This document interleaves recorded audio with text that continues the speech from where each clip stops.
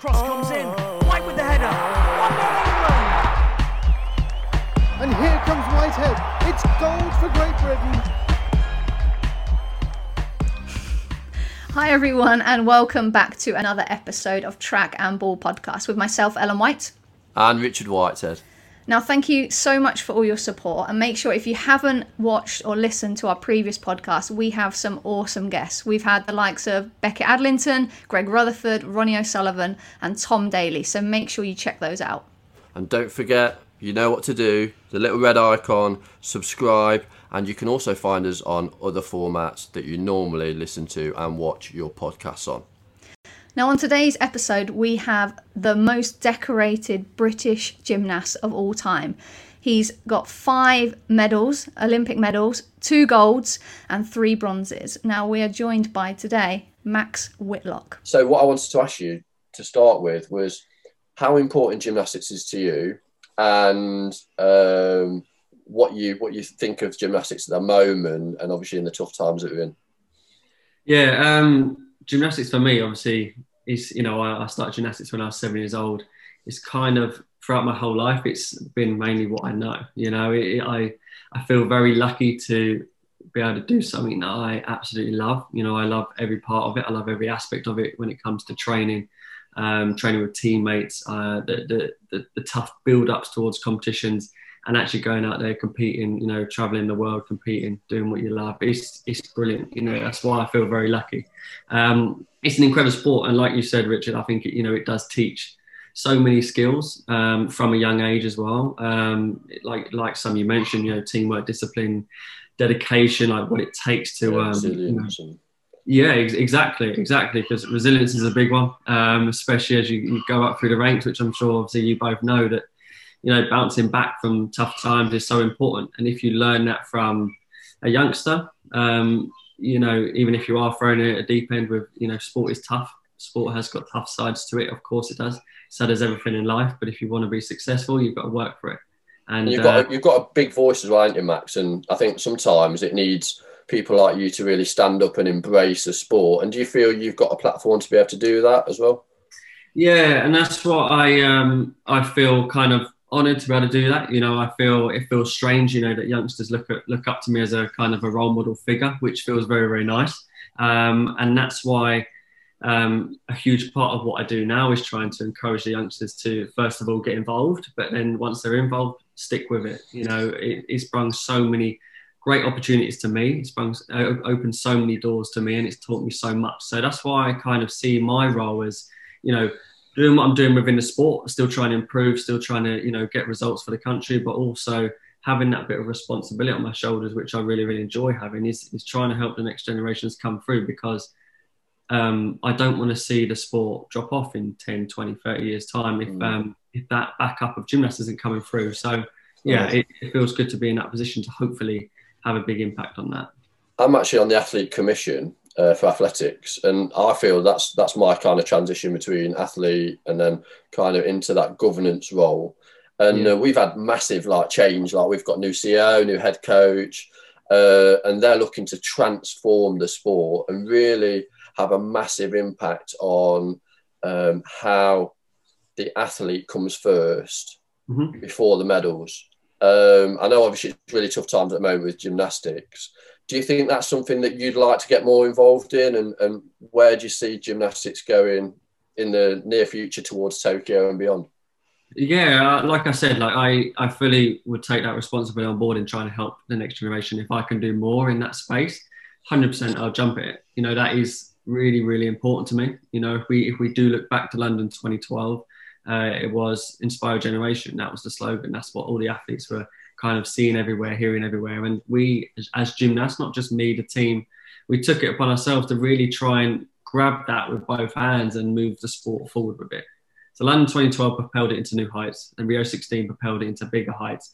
So, I feel like being a big part of those, being a part of that team, I can, hopefully help with my experiences moving forwards. And you talk about valuing the athletes. We've learned so much throughout the years, and before kind of 2008, London 2012, gymnastics was new to this space where we was getting results. You know, it hasn't been a long time of just results after results. It hasn't been like that for our sport. So we're in kind of new generations. We're in new territory here. So there's a lot of things to learn with the whole sport as you know, officials, coaches, the team, the gymnasts as well. Everyone needs to keep learning, constantly learning. And I think that's what's really important. And a fresher approach as well, I think, sometimes, isn't it? I think we've got a CEO now that's come from like netball, and I'm really key for people to bring new ideas, but also make sure those key values are underpinned in all the decisions she makes and the organisation to move forwards. And as I see like women's football as well as athletics, I think gymnastics has got a real opportunity to make some proper change here. But I also think athletes like yourself need to have a real voice in how that moves forwards, because your views and your performances have made life-changing opportunities for people in gymnastics. 100%. I think, like you say, you know, getting other people's opinions, other people's views, I think that's how it needs to be, you know. It doesn't matter where the information comes from. Sometimes it can be a golden nugget information. Someone that's not even knows much about the sport, that actually can be the game-changing part to helping the sport move forward. So everyone needs to, you know, kind of work together.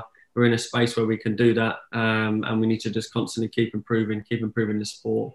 Trying to keep doing what we're doing and keep doing it better and better. I mean, everything can improve, and hopefully, you know, in 10, 20 years time, and the whole future of our gymnastics sport, hopefully it can be in a great place then, and continue getting results in a way that, you know, everybody is happy as well. Yeah, definitely. I think, you know, similar to women's football and Paralympic sport, like Rich, you know, especially for football, we were like 50 years behind the men's. So it's all about growing your sport. Like you say, with gymnastics, it's growing it, developing it, and hopefully projecting it into the limelight, and something that, you know, kids all around can get involved even at such a young age, because it's all the sports that we're involved in are like life-changing sports and give you great skills as well. Yeah, 100%. So let's take it back to the beginning. So you started gymnastics at 7, and I've been doing a bit of research, but you know, the internet, it's not always true. So I just want to clarify. It. So at 12, did you move to Slovenia for a few months to train with your coach? Yes, I did. Yeah, not loads of people know about it actually. Okay. Yes, I started at 7 years old. Absolutely loved going in, loved training. And then it got to a point where, you know, I was training in the local club where I, you know, grew up in Hemel Hempstead. Yeah.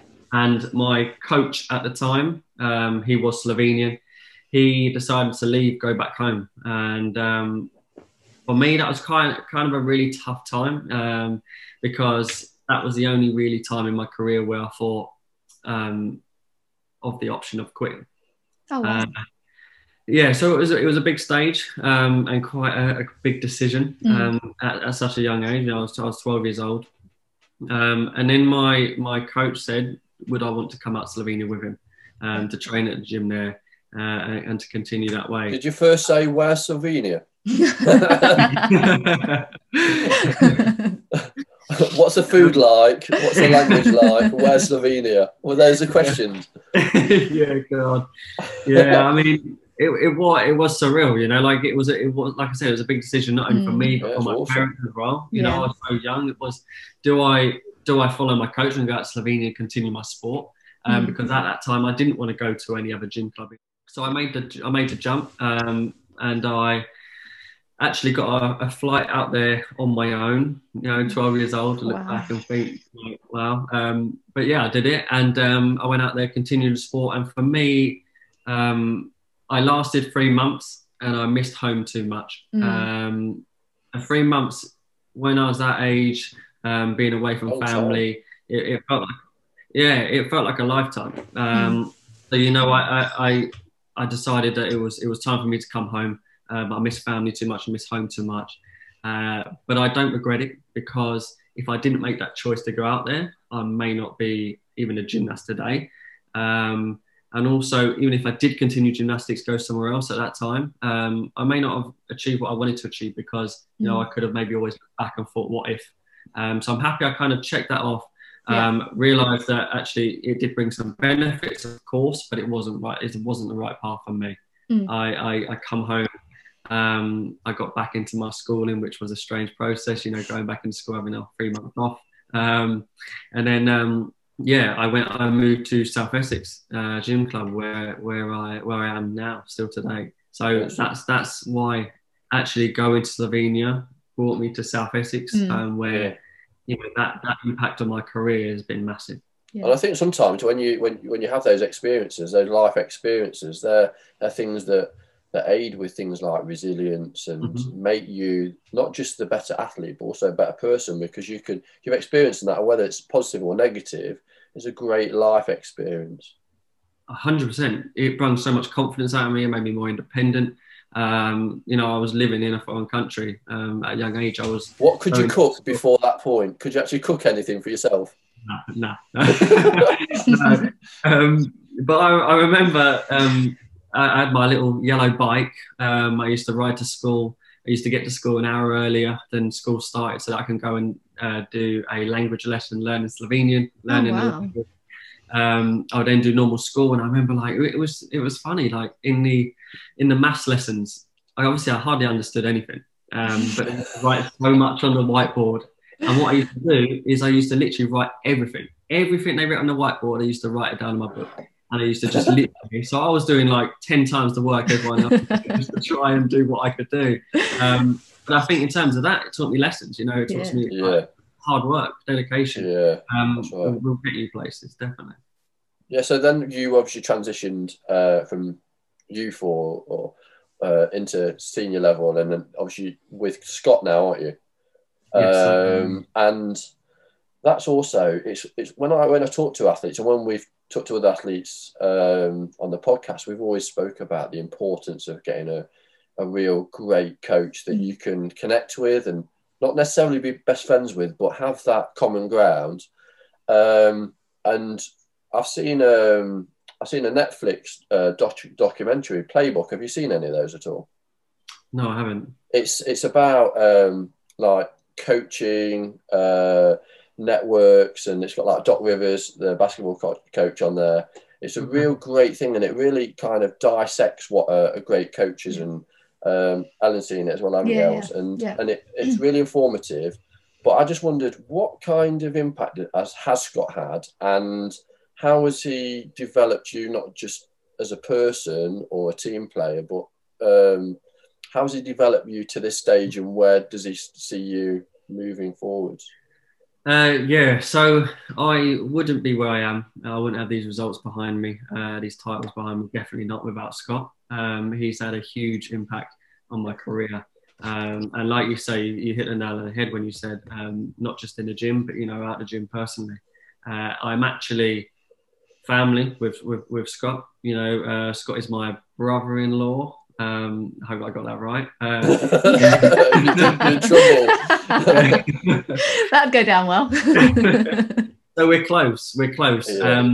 And we're lucky because for one, we do get on. We get on really, really well. We're close with family. We're both driven. We're both really, really motivated individuals. And when you put all that together and you drive that towards one single goal that you're both going towards, it can be really powerful.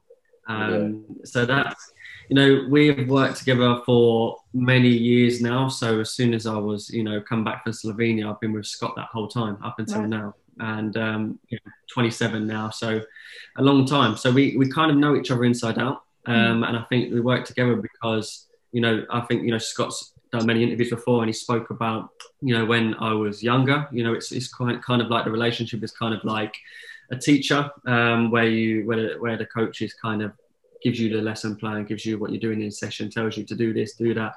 And then as you kind of grow up, one thing that Scott learned really, really well was actually to have the transition from that to see me grow up into an adult, and for me taking a bit of responsibility on my shoulders as well, and actually slowly transition into a more of a partnership where we work together. And now that we've done that for so many years, you could probably ask Scott, and you could put us both in separate rooms and ask Scott and ask me what my session plan is, and we would both come up with probably the same ideas and the same plan, because we literally work in sync now, which I think is really key. So we both know what would be best for me in training.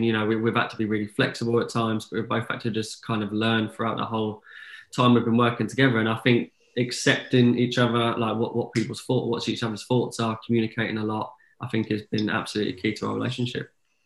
We've spoken to other kind of athletes about like their coaches and saying like almost like your coach giving you almost like a toolbox for you to kind of use and develop and learn. So questions answered, and as you're growing up, being more of like an adult and more experienced gymnast, having that toolbox to essentially move you forward. Is that something that you felt that you've kind of gained as well from Scott?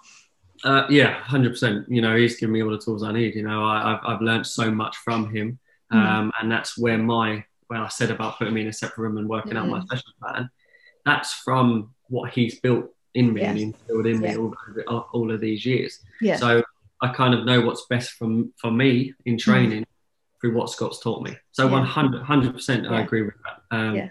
So the importance of having a great coach is key. But for me, you know, I think that one of the biggest things is actually I've been lucky enough to, you know, get on with my coach. You know, a lot of people don't. You know, a lot of coaches and gymnasts and athletes, they clash.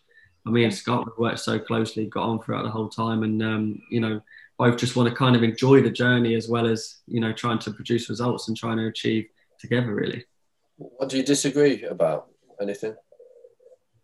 What do we disagree about? Yeah. To be honest, not much. Could be anything. Can be like anything. What you must disagree? I disagree with my coach about loads of stuff. I would love to say a few things, but honestly, I think not much at all. And I think that's because we're both kind of so accepting of each other's views. And whenever Scott kind of comes up with an idea, and you know, we kind of have to bounce off each other. So it's not so much, you know, if Scott says this, I disagree or anything like this. It's kind of like, what do you think about this? Or I'm thinking this, and we work together to kind of make a decision and find a conclusion. So, you know, at this time, you know, obviously, you know, it's a bit of a weird phase at the moment with, you know, everything that's going on in the world. So, you know, recently we've had to sit down and talk about obviously returning back to sport and what's that going to look like, and how many days is it going to be a slow build up, how long is it going to be you know, dragged out for. And then it's like, and then we had a recent conversation of actually what's training looking like now. It might be better for me to drop a day and do more fitness day on that one, so I don't come into the gym. That might be better for me moving forwards and everything like that. So it's, for us, it's all of kind of, nothing's like this is what you need to do. It's a kind of a partnership where we work together to come to a solution, really. So let's take it to some of your kind of earlier competitions. So 2010, you went to the Junior European Championships and you did all right, did okay.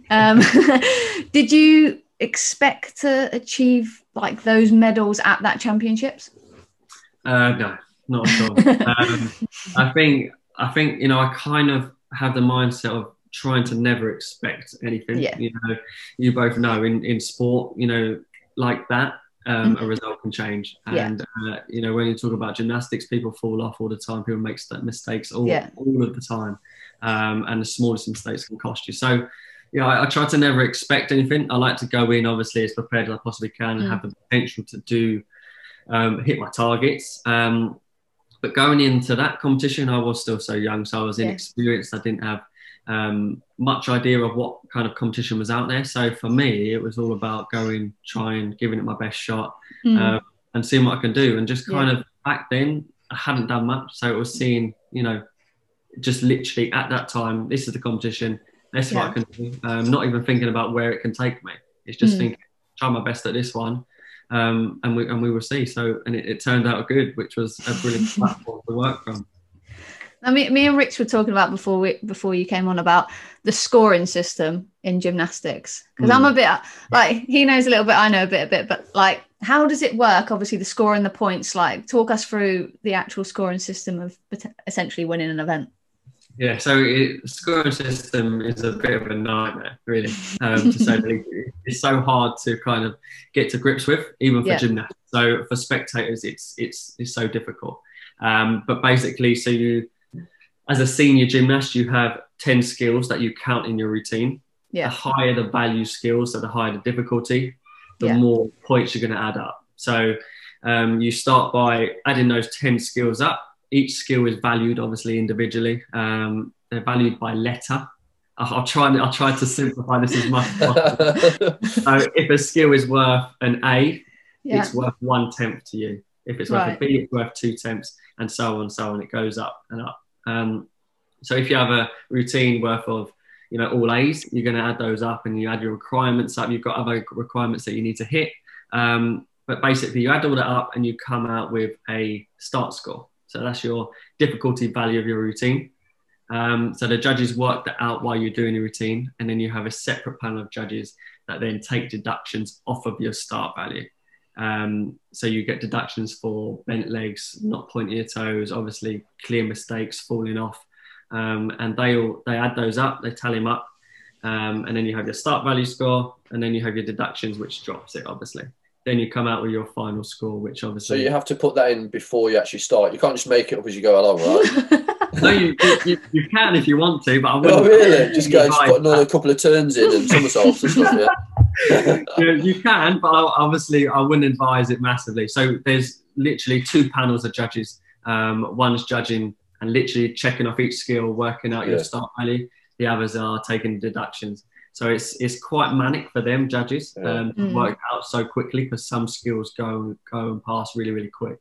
You could have had like a coffee shop, and you could be like, today I'm feeling sick. Yeah, that's when the disagreement then with the coach will happen, I think. Then Scott will be like, oh, sorry, I just did a couple of extra spins there. Sorry about that. Don't get me wrong, you can. And there has been, I know it sounds crazy, but there has been an instant that we'll probably get onto where, we have almost done that, but it was planned. If you do it unplanned, that's probably a bit wild. It's a hard job for the judges. Are you one of those athletes that would learn to go, I'm going to stick to this like 1,000%, or are you kind of going, actually, I'm feeling like the nuts today. I'm going to have a go at this. I've only ever done this once in my dreams. I'm going to have a go at it. No. That's good knowing. That's good knowing. When I'm at the bookies putting some money on you at Tokyo 2021, I'm going, Max is a shoo-in. He's like proper 1,000% in that zone. I would like to have that bravery. I really would. But, I have the mindset where if I am going for something and I'm set on it, then for me in my head, it's all about being calm on the day. So the more I can sort of stick to my plan, I'm better. Sometimes you have to veer off. Don't get me wrong. And as a gymnast, sometimes you make mistakes as you're doing the routine, and you have to be able to adapt quickly. So some things you have to just, think on your feet. But I'd rather be kind of planned, and it will go to plan. That's like the perfect scenario. And that's obviously individually. And gymnastics is not just individual, but it's also like a team event. And in 2010, you went to Commonwealth and won silver. How do you think, and bronze on the, was it Pommel Horse? You won bronze as well on the Pommel Horse? Yeah. How is it different to... Mate, you can't even remember what you've done. Seriously, my memory is so bad. I'll read it out. Silver all round, bronze on the pommel horse, silver on the bars. Mate, smashed it. Is that right? He doesn't even know. I write your Wikipedia, it's fine. Yeah, that's... Mate, I tell you what, one off this, we're alter his Wikipedia. He does not know. He does not know. Any goals at the Olympics? He does not know. But one, do you enjoy individual more than team events? And 2, do you find there's more pressure? Because I don't know if you know, I went to Winter Paralympics in 2006 in Turin, and that was a team event. And we had a couple of good players, but we had some right douchebags that really didn't kind of pull the weight. Now, obviously, you've got lots of people in your team that kind of maybe don't fit your standards. Do you prefer individual team? You don't have to call them douchebags, by the way. It's not a requirement. The team is made up of individuals. That's how it works for us, and everyone kind of has their different strengths. So for me, my strengths are sometimes so different to the other teams, and that's why when we do come together, a team of individuals, that's why we can work well, because of everyone's sometimes or all the time. Pardon? Sometimes or all the time. All the time, pretty much, because for a gymnastics team, that's how the team has to be configured. Because if you're going for that team result, you obviously have a certain amount of people that allocations for the team, and then you have certain allocations for how many people can go up on each piece. So you have to kind of work out how can you get the best team to get the best result, which is really tricky sometimes, really, really tricky. So that's why everyone has their different skill sets, different expertise, and that's why you can never predict what the team will be. But for me, preferring individual or team, it's quite difficult. There's an amazing thing about actually winning a team medal, which you both would, I think you can both agree with that. Yeah. If you all of you crack it on the day, that feeling where you can actually celebrate with everybody in that environment, in that moment, knowing that pressure, knowing that hard work that's gone into it, and you all do a good job and you all get a result in the end of it, that feeling is unbelievable. As an individual, I really enjoy that. I think it's all on your shoulders. That's where the pressure is slightly different for compared to team. That pressure it's not a nice kind of pressure as a team. It really isn't, because you have to hold your side of it. It's like if you don't do great, you're letting not only yourself, you're letting your team down big time. And that's not a nice pressure to deal with. So, I feel quite lucky in that sense that, we have a team competition, but gymnastics is mainly individual. So it's all up to me, it's all up to me to do a good job. It's all on my shoulders. If I don't, I've only got myself to blame. And you can only kind of learn from the mistakes, reflect on it, and try not to make them again, really. So London 2012, bronze on the pommel horse, which was amazing. Talk to us about the whole London 2012 experience for you. It was surreal. It was absolutely crazy. I was 19 at the time, unexpected to produce any result. And, I was going there very inexperienced. I hadn't even done a World Championships beforehand. I was reserved for the World Championships the year before. So I was really trying hard to kind of break into that team. It was a 5-man team. And there's obviously a lot of boys that are going for that, those 5 spots, which is so tricky. Who else was in that team, mate? It was me, Christian Thomas, Daniel Purvis, Sam Oldham, and Lewis Smith. 5-man team there. It was a really good team. And I always look back at London 2012 and think that was an absolute golden era of our sport. It really, really was. That team of individuals coming together, team of coaches coming together at the right time, right place. It was incredible. Home games where the atmosphere was unbeatable. And I always look back at London 2012 in any future competitions I did from that point onwards. I look back and think that no atmosphere, no kind of support, no kind of pressure is ever going to live up to that. So I look back at 2012 and think, if I can do that, if I can compete under that pressure there, I can compete anywhere. And that kind of calms me a lot moving forwards. But 2012 was literally a dream come true. And because you won that, I think because you won that medal, it was a team medal, wasn't it, that you won bronze? Yeah. Team medal, yeah. First time. Yeah, so, and I think that because you won the team medal, I think that really set the sport up for its future, and people were kind of like when you won that medal, everybody was like, wow, look at these guys kind of coming together, and the camaraderie was awesome. And I remember when we did some work together for Nissan at Goodwood. Yep. Remember we had the conversation? Yep. I remember I had my gold medal from London. Thanks for that. And you had your bronze. And we had the conversation with it. It was like, I think Scott was there at the time, and it was like, oh yeah, next 4 years I'm going for one of those. And I remember how like driven you were around. Yeah, next 4 years I'm getting one of those. I'm like, no, you're not. You're getting 2. No, I didn't. I wasn't that confident, mate. I wasn't that confident. But I remember how it definitely like opened that kind of door to what the Olympic success could look like for you. And 100%. London 2012 was an absolute springboard for not only me, the whole team, like you say, for the whole sport. It made a lot of people believe what was possible. And from then, like speaking from me personally, London 2012, like I couldn't believe, like I had 3 weeks off after training, after Olympics, 3 weeks off for training completely. And And then I was absolutely itching to get back in. The motivation kick that London 2012 gave me was like, you couldn't beat it. You couldn't beat it. And I just wanted to do more and do more, constant improvement and improve.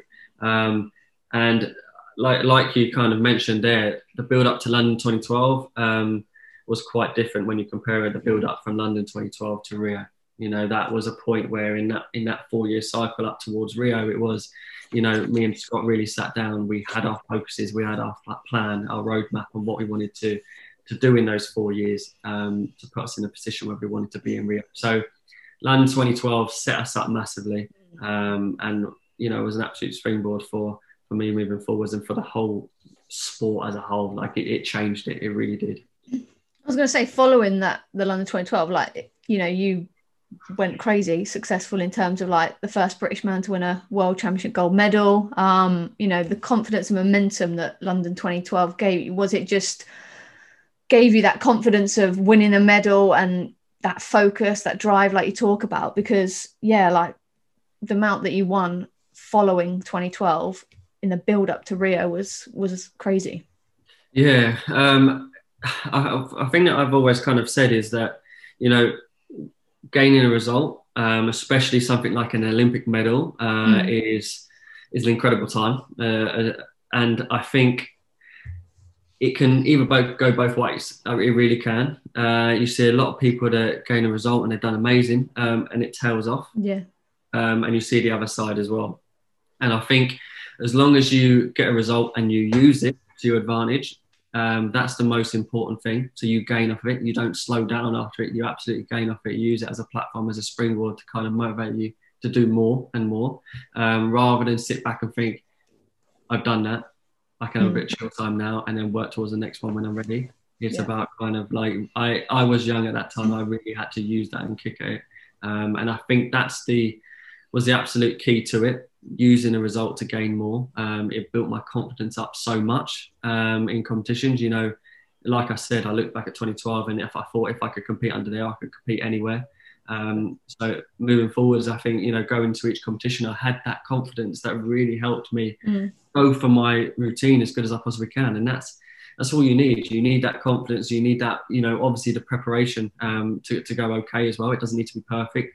But you need to have that mindset ready that you can go and you can perform no matter what. I was about to say, yeah, it's all about that mindset, isn't it? And having those positive people around you. And we've spoke to Greg Rutherford about being consistent, about what it takes to have that winning mentality, and especially with yourself, where you have one chance to maybe do that routine. What kind of ability do you need to be able to do that? How do you explain that consistency in your sport, and how hard is it to be consistent at your level within various different exercises that you compete? It's really difficult because, you know, you are talking about all sports, but yeah, definitely the finest margins can knock that consistency off straight away. But it is, I think motivation is absolutely key, and it's self-motivation. And the hard thing is, it's not just self-motivation for a couple of weeks. It's for the entire time. It's for every single session that you go in. You've got to want to improve. You've got to want to be better than you was the other day. And you've got to want to learn something new. You've got to have your short-term targets, your long-term targets. I set targets all the time, and I work towards them. And, you know, because I'm motivated to get there, I usually achieve them a lot quicker than I even planned to. And it's really tough because motivation doesn't come easy for you know, a lot of people. Throughout my career, I was lucky when I was young. I couldn't get enough of it. You know, motivation for me was just flooded in because I loved what I did. I loved training. I loved everything about it.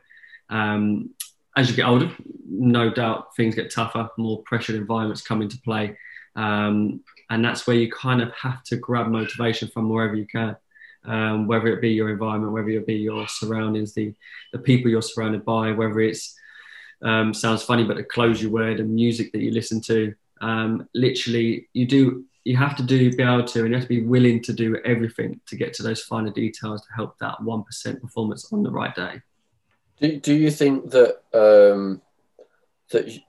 that high level performance is impacted by your environment as well, and how important do you think people that are around you able to create that environment, and not just your coach, but maybe even like your family and the understanding in your family that the sacrifices that you have to give to be a high performing athlete? I think it's everything. I think your mindset going into you got to, like, as you two know, as an athlete, the amount you train is crazy. Yeah, the amount of hours, the amount of days in the week, the amount of days off is very, very small. Yeah. So people think it's just about winning as well, don't they? And it's not that. It's actually knowing that you can actually, like, you've trained all this time, hundreds and hundreds of hours, and all of a sudden, at one given time, you're able to nail it. And that's what you do all the time, live on TV. And that's what the hardest thing is. Yeah, it's being able to motivate yourself when no one's watching. It's in the background. Yeah. It's that, and that's where the real hard work actually comes in. It doesn't come in on the day of the competition or the event. It's the months and the years of build up and preparation beforehand. Because if you haven't done that, you've got no chance in the day. But if you've done all that perfectly, then it just kind of flows. Whatever happens on the day happens, and then that's a result of what you've done previously, really. So, yeah. And when you talk about the kind of the environment and the people you're surrounded by, I think that has a huge influence on you massively. Because if your mindset is, if you're not feeling up for it, if you're not feeling great that day because everything's not great. Social media too much, or it can be anything. Anything at all. Anything that makes you feel slightly down a bit, or not as, not upbeat or anything, or not really raring to go to that session today, that's going to affect your long-term goal. So it's about kind of trying to, I'm very lucky, my family, everyone's so accepting of, how much training I need to do, what I need to do, the things that I just can't go out that day. I need to go training, and, I'm lucky, I've got a little one now. So Leah's very understanding in terms of, when it builds up to competitions, sleep is so important for recovery. So, that was quite a hard phase when Willow was born, and Leah had to obviously, work with me and take a lot of the load on at those stages where for me it was so busy. And Willow was waking up in the night all the time, and it was hard on Leah, but she completely understood, and I had those people around me that supported me massively. Do you have like a toolbox, or, how you really prepare for those, high performing moments? Because, for me, I love performing high pressure games, through training, repetition of movements, goal scoring opportunities. I do a lot of analysis on goalies, defenders. I have a process that I go through before a match. Do you have something that you work on away from your training environment to be able to handle those moments when it comes to gold winning, moments in a competition? It's a great question. Do you mean outside of the gym? Yeah. It's a great question. To be honest, not much at all. And I think the reason for that is because it's really good for me to have a balance. Yeah. So I try to literally, all of that work is done in the gym. All that hard training, all that hard work, all that preparation.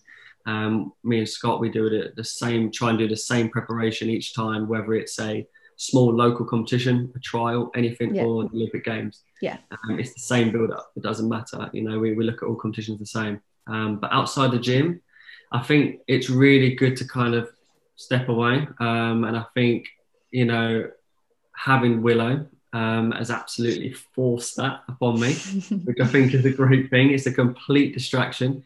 So that when I come home, if I've had a bad session, and I drive up on the drive, and Willow's at the window, literally saying, can't wait for me to get home. You can get about a bad session like that. Yeah. So, Willow forces it. But then I think, before we had Willow, it was trying to do the same thing. Just, take yourself out of it. Yeah. You can reflect on it, of course. But then, tomorrow's a new day, and you just try and make that one better. And it's trying to make every session count as much as you possibly can. Yeah. Having balance is really important for me. How important is it, you being a dad, and then how has that changed your kind of your outlook on being an athlete, and how important the success you have in the gym is? How has that changed? A lot, crazy amounts. It put a lot of things into perspective massively. It really did. And do you know what? One thing I'm realizing now, which is really funny, which, oh God, it doesn't feel like I'm just not what I used to be in that terms, because I used to be so brave. Like, I wasn't really scared of much in the gym at all. Like, and now I don't know if it's because I'm getting older or if it's because I'm a dad now, but that just, I don't know, there's a bit more fear factor in me. I'm not liking it. I'm not liking it before. But I can't help it. So yeah, it's I think that's Willow's fault. It's instilled a bit of a fear factor in me, which isn't great. But she's brought so many positives. It's unbelievable. And you know, one of my proudest achievements is having Willow. And then, you know, I was building up, so it was so busy. I had so many competitions, and you know, I went to Europeans and I gained a title there when she was 7 weeks old, which was one of my kind of my proud achievements, because a lot of people thought, like, how am I going to handle it? Kind of a lot of people kind of thought that I was going to kind of phase out, I was going to be done, and how am I going to compete at an elite level being a dad? That's what they thought. That's the kind of comments I had. So to kind of try and prove people wrong, you know, when I say talk about motivation, grab it from anywhere. Proving people wrong for me is huge.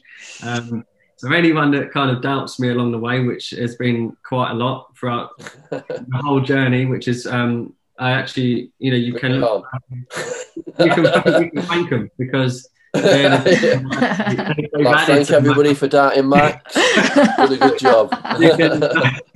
It's serious. Like, they've been a huge part of actually me really getting like driven to achieve results. Proving people wrong is such a huge motivation and a huge drive. So yeah, and you know, when I talk about motivation as well, Willow's been a huge impact in that. You know, I've got another little girl to try and make proud now, and that's why, you know, I want to keep going for as long as I can. You know, it doesn't stop for me. You know, when we go to Tokyo, I want to keep going. I want to keep going to Paris, and then if I can, if my body lets me, I'll keep going again. And I'd love for obviously Willow to actually see me doing gymnastics, competing in real life, not just watching it on YouTube or something like that. So yeah, it's a huge motivation push for me. So Rio 2016 became Britain's most successful Olympic gymnast. Average, you know. Was that the competition that you felt everything clicked? You were performing at the highest level, you know, and also how much momentum did it play winning that first gold and then knock-on effect to winning your second, you know, in that competition at the time? Yeah, the first part of that question, I think, in terms of results, in terms of results that I brought back, yeah, it all clicked. Yeah. But in terms of actually me, my body, the build-up, it didn't. And that's why I learned a lot, because my build-up wasn't perfect. In 2015, at the beginning of the year, I got glandular fever. That took me out for a period of time. I had to build back up to that. I lost a bit of confidence. And from that moment onwards, my training kind of it could never be the same. It couldn't be the same. I couldn't just go in the gym and work as hard as I could, because my body wouldn't handle it. So for me, it was a real phase of learning my body again. And, you know, I was not far out from Olympics, and all I wanted to do was be in the gym, train as hard as I couldn't. So, yeah, going into Olympics, I don't feel like I was in that prime conditions that I could have potentially been in. In terms of results, 100% it all clicked, which was just like, it still feels surreal today. That it just like, yeah, just it doesn't feel like that was kind of me in that position there. National anthem twice in one day. And then but you must have been just pinching yourself the first time. You know what I mean? You've done all that four years worth of work to then stand at the top of the podium. Like I did it in London, and I was like, "What is going on?" I did out of body experience. You won a medal at London 2012. I did, yeah. I won one. I won't tell you what colour, but I won one. He never talks about it. I never talk about it a lot. Wait a minute. Oh, here we go. Here we go. But did you go through that twice? How did you after winning that? Obviously, emotionally, it's quite draining, isn't it? Dash anthem. You got people in the arena singing with you, going, "These people are singing because of the result that I've had," and then you've got to then go, actually, well, this means nothing as long as I don't do it again. And then you smashed it, and obviously, second was Lewis Smith, and kind of he had that disappointment because he wanted to win. But then you stood on the podium again. You must have been going like, "What a day! This has been a good day today, right?" It Played was the lottery that day. It was a good day, yeah. I think the reason I was able to do that, I think, because I fully agree with you that, standing on that podium, win that gold medal is it's indescribable, the feeling, and like how overwhelming it is. It's just crazy. But I'm not saying I didn't feel that, but for me, going into that floor final, which was the first one where I won the first gold, was my target wasn't to win a gold medal. It wasn't. It was mainly, I'd have loved a medal. Don't get me wrong. I would have loved to have scraped bronze. I really would have, like, literally being completely honest. But I was happy to be in that floor final to help warm me up for Pommel Horse, which was coming next. You did all right, didn't you? You did all right. Yeah. And I think I was able to kind of keep my mindset so focused on Pommel Horse because that was my main goal. That was my main goal since stepping off the back of London 2012. I wanted to put myself, when it comes to Rio 4 years down the line, I wanted to be standing there in a position to have the potential. Like I said, I never expected, but to have the potential to gain a title. And that was my driving focus. So when it comes to winning floor before Pommel, yeah, but of course it threw me a little bit, but not massive amounts that, I lost my focus, because I was there to do Pommel, to do my job. And I think me as a person, I think my nature really helped me in that situation, because a lot of people laugh and think, I just won Olympic gold, and my celebration was literally like... It's good. And I think because of my children, I think it helped me in that situation.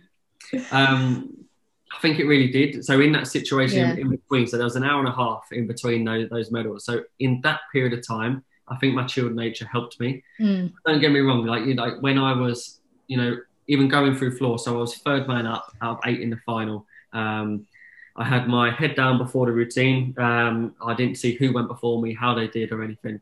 And it was my turn. I went up. I'd done my routine as good as I could, which I was pleased with. I went back down and I sat there. I had my head down, because when I compete, I don't like to watch anybody else. I like to focus on, my job and my job only, because if I see other scores popping up, that can play with your head, and that can, make you change your targets, think I want to beat that now, because that's not my goal there. My goal is to do the best that I possibly can. And I sat there with my head down. I didn't know where I was placing at all. And it got to the end of it, and Scott, bearing in mind all the way through, Scott was nudging me saying, "Max, do you want to know where you're placing?" And I was like, "No, please don't tell me. I'm okay, thank you." And at the end of it, he hit me in the leg and was like, "Max, you're Olympic champion." And that moment, yeah, that moment was a little bit different, because that moment hit me like a ton of bricks. And that was quite emotional. I'd always kind of seen people on TV that, they gain a pinnacle of their career, they get that gold medal, and they burst into tears. And for that moment, I never thought I'd be that person. I never thought I'd react like that if I ever reached that. But I did in that moment. But because I was able to kind of just stay chilled a bit after, I did have a little bit of time to go back. I had a job to do still, a focus still to remain in. I went back and I started going back into the warm-up gym, warmed up my Pommel Horse routine, and went out like I hadn't done floor. That's what I had to think. I had to put that behind me. That was done. This is my job now. This is what I came to try and do. I'm going to give it my best shot. And it worked out on the day, and it ended up being a really good day, yeah. Like returning back from like Rio 2016, like what was it like? Was it did you expect, what did you actually expect coming back from that? I didn't know what to expect really. It was surreal. Real surreal, like coming off that plane where we had the chartered flight, and going into the airport and, you know, finding all the red bags, because that was That's crazy. Not many people know about that bit, do they? Just a sea of red bags, and then we had to find our one in the midst of it. But then apart from that, yeah, I mean, you kind of realised actually how much impact that had on the sport. And it did change the sport. It completely changed it forever, because the interest had gone up massively. The waiting list on pretty much every gym club there was around the country was full up to the absolute brim. There was 2 to 3 year waiting lists on most of the major clubs. Just kids wanting to just get in the gym and try it out. And what was amazing as well, because obviously a lot of people used to think that, you know, gymnastics was predominantly a women's sport. With the men's team doing how we did, you know, and the women's team obviously doing how they did, combined together, we managed to literally change the sport. You know, the ratio to boys and girls has completely closed the gap. There's so many boys wanting to join the sport now because they think it's cool. You know, these results have actually, you know, made the sport what it is really. I think and changed people's perception of it really. And you know, people can now look at the sport as a great sport to be a part of, and they're seeing the benefits and the gains you can get from it, and actually seeing that, you know, you train in a local club, you can go to Olympics one day if you train hard and put that work. You can, you know, get results one day because people have now done it, which is brilliant. So from obviously 2016, you kind of then choose to go into another cycle, and that cycle is not 4 years; it's now 5 years. How do you then motivate yourself after that kind of success? And what do you think that motivation looks like? Is it any different than kind of London to Rio? What's not too much different, if I'm honest. The hardest thing is that every year I'm getting older. And, you know, as you both know, as you get older in sport, it gets harder. It gets harder. At my age, mate. Yeah, bed's hard. It gets harder on your body. It gets harder with everything. Pressure increases when you've had results before. As you both know, pressure ramps up massively. Every competition that you go to now, if you don't bring back a result, it's seen as a failure. And that's hard. That's really difficult. But apart from all of that, my mindset in terms of things like that is it's the same. You know, a lot of people, I've actually had some people come to me saying if they were in my position after Rio, they would have, you know, back after Rio, they said this, they would have finished there. But for me, it wasn't even a thought. You know, I made my plans, like, irrelevant of what results I got at Rio. My plans were set before Rio even begun. So I knew I was going to carry on. It was never even a choice. It was never even popped into my head. I wanted to carry on because why would I stop? I feel like I can do more. I feel like I can still improve on what I'm doing. And, you know, I love what I do. So, yeah, I want to carry on to go to Tokyo and, you know, hopefully beyond. You know, if my body can let me, I'll keep going. And if I can, you know, why would I stop if I'm staying at that level? You know, I obviously don't want to see that dip, but you know, hopefully, you know, I am quite realistic in myself that if it comes to that point, then maybe I'll look at slowing down. But I'd like to think I'm not close to that yet. Who do you see as your competitors at the moment, especially going into Tokyo?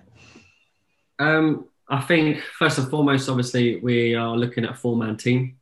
We've qualified a 4-man team, but no one's been selected. So yeah, the GB team is strong. So first and foremost, I never say that I'm guaranteed to go in teams because I just don't like to do that. Everyone trials, everyone, you know, has to go for that, and the GB team is hard to make. So we got that. Those guys there, which are all looking really, really good, and then the rest of the world. Yeah, it's a tough one. You've got a lot of individual specialists, some that pop out of the woodworks, that pop out of nowhere, which you cannot prepare for at all. And then you've got the countries that are renowned for being amazing, like the likes of Russia, which have proved to be nearly unbeatable over the last few competitions. China, Japan are obviously, have always been kind of who I look up to, my idols, who I'd like to kind of, when I was young, like to kind of replicate. And then you've got America, and then we are sitting around there. So we're one of the top 5 teams, which I think is a good position to be in. We managed to, we've always kind of sat around that position, and from that position that can go either way. In 2012 we proved that can bump us up to bronze. We were so close to a silver there. In 2015 we come second, and we've come always around that mark. So medals are 100% on the cards. I'll never write that off, but it's very tough as a team. It really is. You have to obviously all crack it on the same day. But we have the potential. Our team's strong, so you just never know. You said, so when you're doing the all round and you sat with like your head down, you weren't really watching anyone. Like obviously you're not in a competition at the moment, but do you like follow your fellow competitors on social media? Do you watch what they're doing, or are you quite like, I'll just keep to myself, focus on what I'm doing, my training, or do you just have a quick sneaky look, what are they doing, what are they up to, type of thing? Max is too cool for that. You can tell Max is too cool for that. To be honest, I actually don't. I actually don't watch too much, and I think like I said, in competition it can be a bit of a distraction. I see it a lot. I see a lot of gymnasts that watch around, and they're thinking, oh, this person's doing this person's doing that, and it can kind of change where your plan goes. Me and Scott are kind of confident with the plan, that we agree that the plan is kind of best for me, so I don't want to kind of change anything based on what anyone else might be doing in a competition or anything like that. So I just don't look, I don't watch. And a big reason for that is because I know that I train as hard as I can, and I aim to be the best that I possibly can be. So I can't do no more. So when I go to competition, my routine and what I do in a day it's maximum. It's what I want to do that day, what I want to try and achieve. If it goes good or goes bad, that's what's happened on the day. That is it. I can't do nothing about it. And if it goes good and I'm happy, and that isn't the title, but I've done the best I possibly could, I can't not be happy because I've done the best I can. And I think that's the mindset that really helps me deal with pressure, deal with like really kind of uncomfortable environments and comfortable situations competing, just to kind of put myself in my own box and focus on what my job is really. Yeah. We want to now talk about other things that you're involved with, and we know that you're passionate about legacy, so we really want to look at outside of competing, and we know that Max Whitlock Gymnastics is something that's like it's not just about you, it's also a family collaboration. How important is that to you, and where do you see that growing? We talked to Becky Adlington about her swim school, and she's passionate about the safety aspect as well as learning to swim and the skill set, etc. Just like to hear about your gymnastics school. Yeah, so it's been running a few years now, and for me, it's a family business. Me and Leah set this up, and it's something that we are hugely passionate about. I spoke about my passion with regards to getting kids involved in the sport, trying to encourage them and motivate them and kind of inspire them to get into the sport and keep going. There's over 1 million kids on waiting lists around the country, which is a great thing on one hand, but also is a really big issue for the sport, because in however many years to come, even if it's 1% of those 1 million kids, they might be absolutely mega talents, and they might make up the team in 20 whatever, and they might be the superstars at that time. And we don't want to kind of miss out on that, because that's what's going to keep our sport going. So we kind of set this up with a mission of trying to, get people off the waiting list, get kids through the doors. It's at a recreational level now, so it's kind of the foundation levels, trying to help them at grassroots, get them involved, see if they first of all enjoy it, and see if they want to continue it, and then kind of give them a platform, really. And I think that's something that we feel really proud of helping a lot of children with. We're proud of our partner. We've teamed up with a leisure centre, Everyone Active, and they've helped us push it out. We've had targets of reaching, 1 million kids, within the time frame. And we're just trying to do as much as we possibly can to help as many young children get into sport, because I'm biased towards gymnastics. I know the benefits. I have that experience in it. Leah's experience in coaching, so we're kind of experts in that field. But actually, overall, it's about getting kids active, getting kids involved in sport, whether that leads them on to go into play football, or be involved in athletics, or go swimming, or any route at all. If gymnastics has been a springboard to that, then we've done our mission. And do you see yourself in a coaching role at all when you finish, when the big R comes around and you have to kind of go, actually, my body's knackered, I need to stop? Do you see yourself as a Scott Hahn? Do you see yourself as a next big coach? I'm not sure. I'm not sure. I mean, I'll ask him if you've got the skill set. I definitely don't think I'd compared to Scott. I can tell you that now. One thing I like doing is having the kind of the little input that can help, in terms of stuff and the experiences that I've had. Me and Scott have had actually during lockdown. Me and Scott have actually, this is how close we are. We've teamed up and we've created a new business, and that's basically to help coaches. So it's a coaching education platform, and that's to help the coaches in gymnastics. So I'm trying to reach every kind of aspect of gym, and help in that way, because my experiences can help a lot of young gymnasts, older gymnasts, can help a lot of coaches. So I hope that I can help in some kind of way, but direct coaching to a group of gymnasts, I'm not sure will be my absolute expertise, but hopefully I can help in a lot of different ways.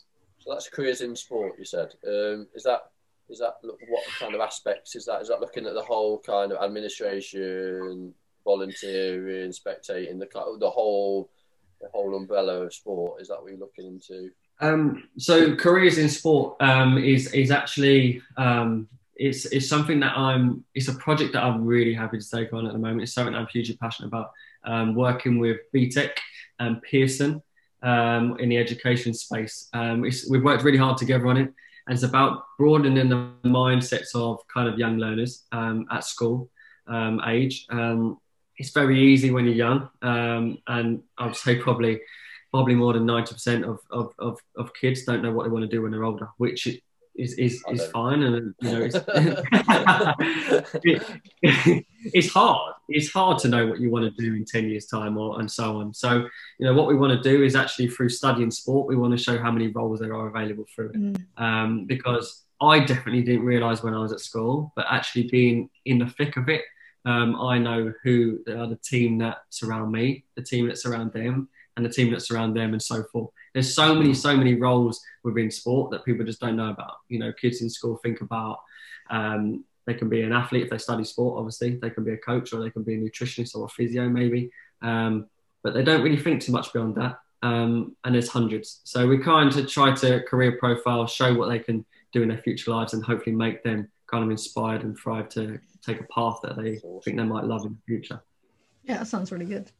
So you've also got a book out, Fitness and Nutrition. Like what inspired you? Obviously, and I can imagine that being an athlete, that's fitness and nutrition are something that you need for being a high performing athlete. But what kind of inspired you to create that book?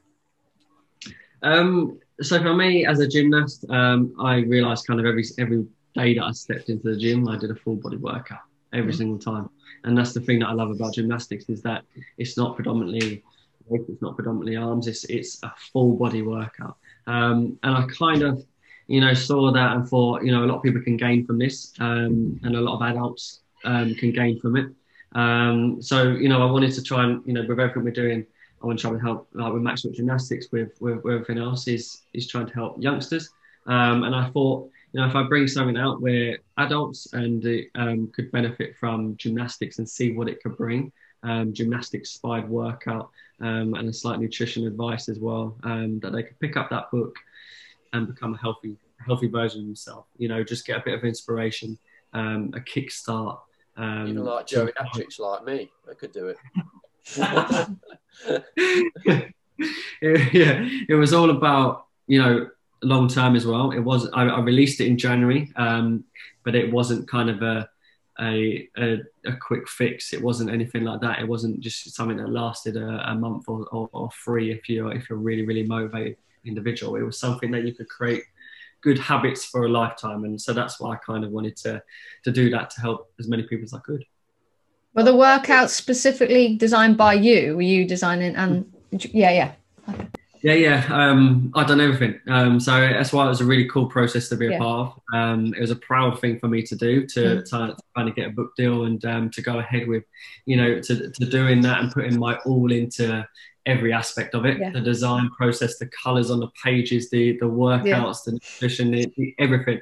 It took a long time, but it's something that I'm really, really proud of. And, working on trying to get those workouts exactly right for my target audience, to make sure they're progressive as well. So there's some fun ones in there, and it's all from home. It's no equipment. It's like the cushion crusher, the sofa workout. So it's all stuff that people can literally do from their sofa pretty much, and get back in and get healthier, really. So I know you're a bit of a show off, and you're always doing like handstands on TV.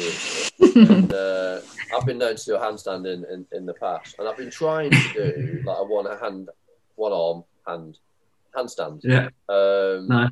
And I struggle a little bit with my my balance. So is there any tips you can give me to be more efficient in nailing my one arm handstand? Remember, I need to be able to do this before I go to Tokyo, and if I don't, I'll be blaming one person and one person only. How good are you at a normal handstand? Yeah, I'm good. Yeah, I can walk on my hands. Okay. I'm efficient. Yeah, it's not like I'm like a novice, and I can do a handstand. What it is I've got weak. My wrists are not that strong, so I have to wear like wrist supports. But I can hold a straight handstand. Okay. So the transition is hard. Don't get me wrong. It's really hard to get that balance shift. So obviously a normal handstand, you have to be parallel with your hands, obviously. When you move over to one-handed, the balance shift is quite strange. It's really quite different. So you really have to kind of shift your body over. But the best tip, I know it's not the greatest tip in the world, but it's literally as you go into your obviously two-hand handstand, it's trying to lift up onto your fingers and literally take the weight off really, really gradually and put it more on his hand, but just really slowly, and just so that you're predominantly over this side or the hand that you're doing on, and you're only using this for slight balance, and you'll slowly be able to reduce from holding like that to literally balancing like on just touching and then releasing and coming off.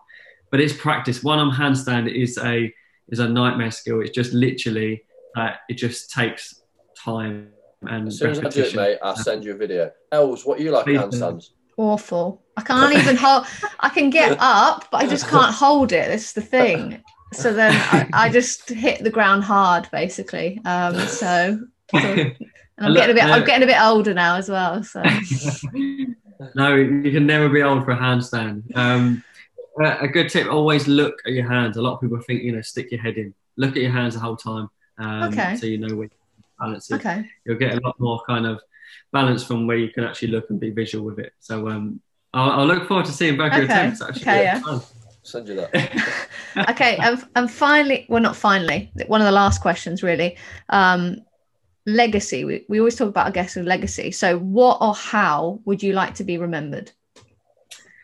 Legacy is really important. I feel very proud of the impact that I've managed to have in a lot of young kids in the sport, and I'm hoping that the legacy can be that they believe that it is possible, and that has kind of believing, 100%. It's really nice now for me to see that youngsters that are 4 and 5 years old that now want to be Olympic champion. For me, when I was young, because I never saw that. I never even thought that. It wasn't even in my mindset.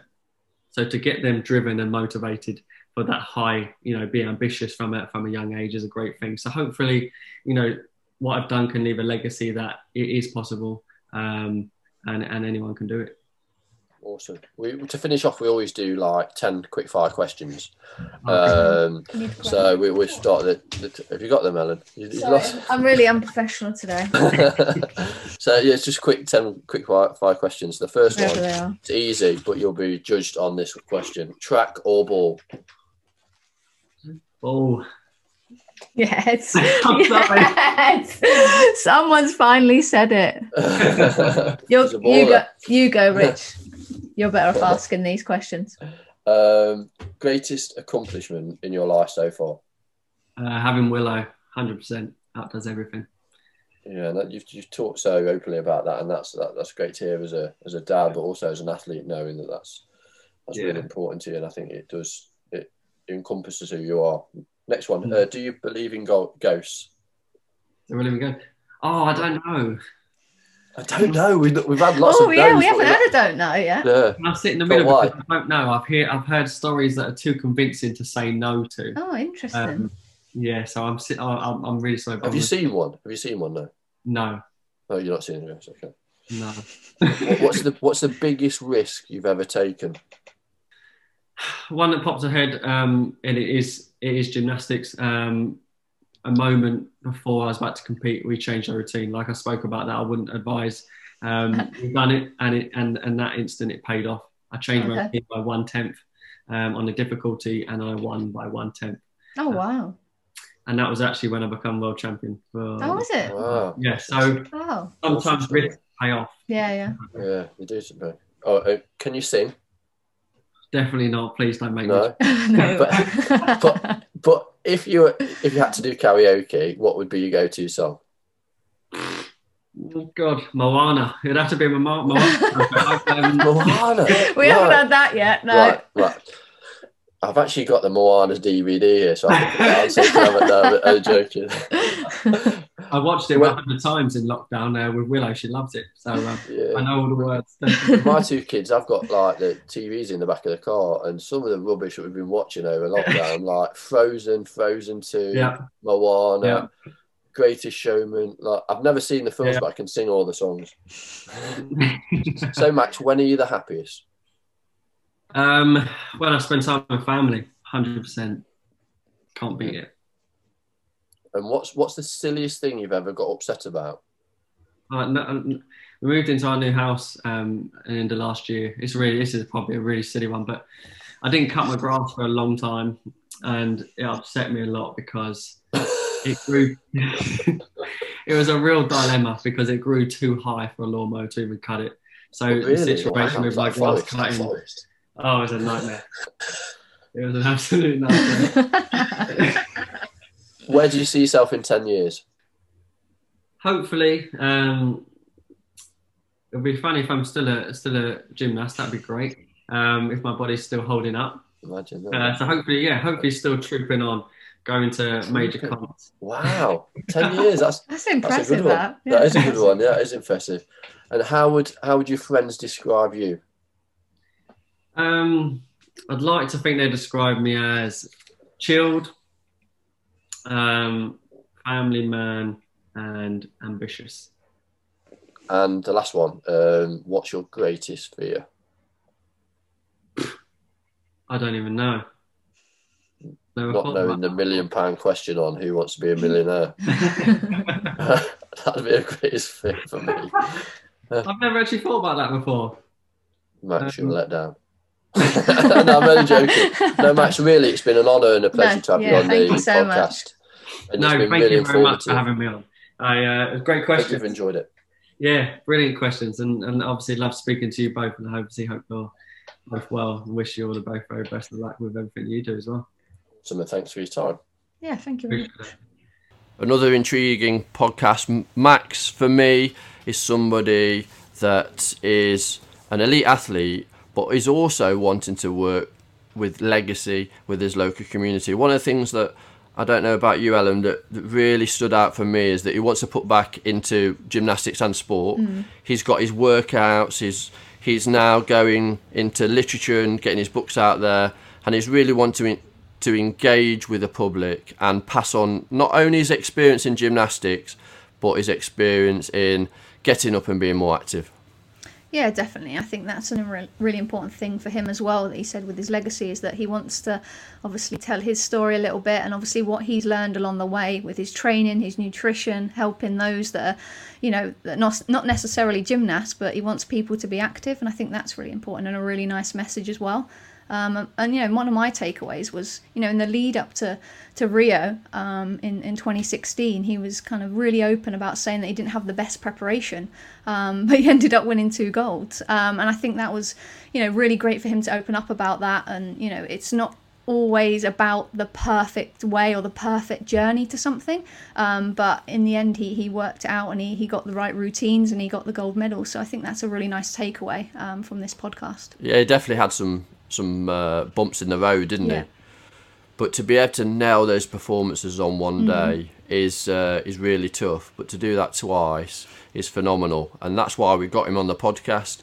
He's a phenomenal guy, an athlete, and he's clearly added some great messages for the public to listen to and watch. So that's it for this episode. Thank you so much for listening and supporting us. Yeah, you've been listening to Track and Ball Podcast. With myself, Richard Whitehead. And myself, Ellen White. Can't end on that. Cross comes in. White with the header. 1-0 England. And here comes Whitehead. It's gold for Great Britain.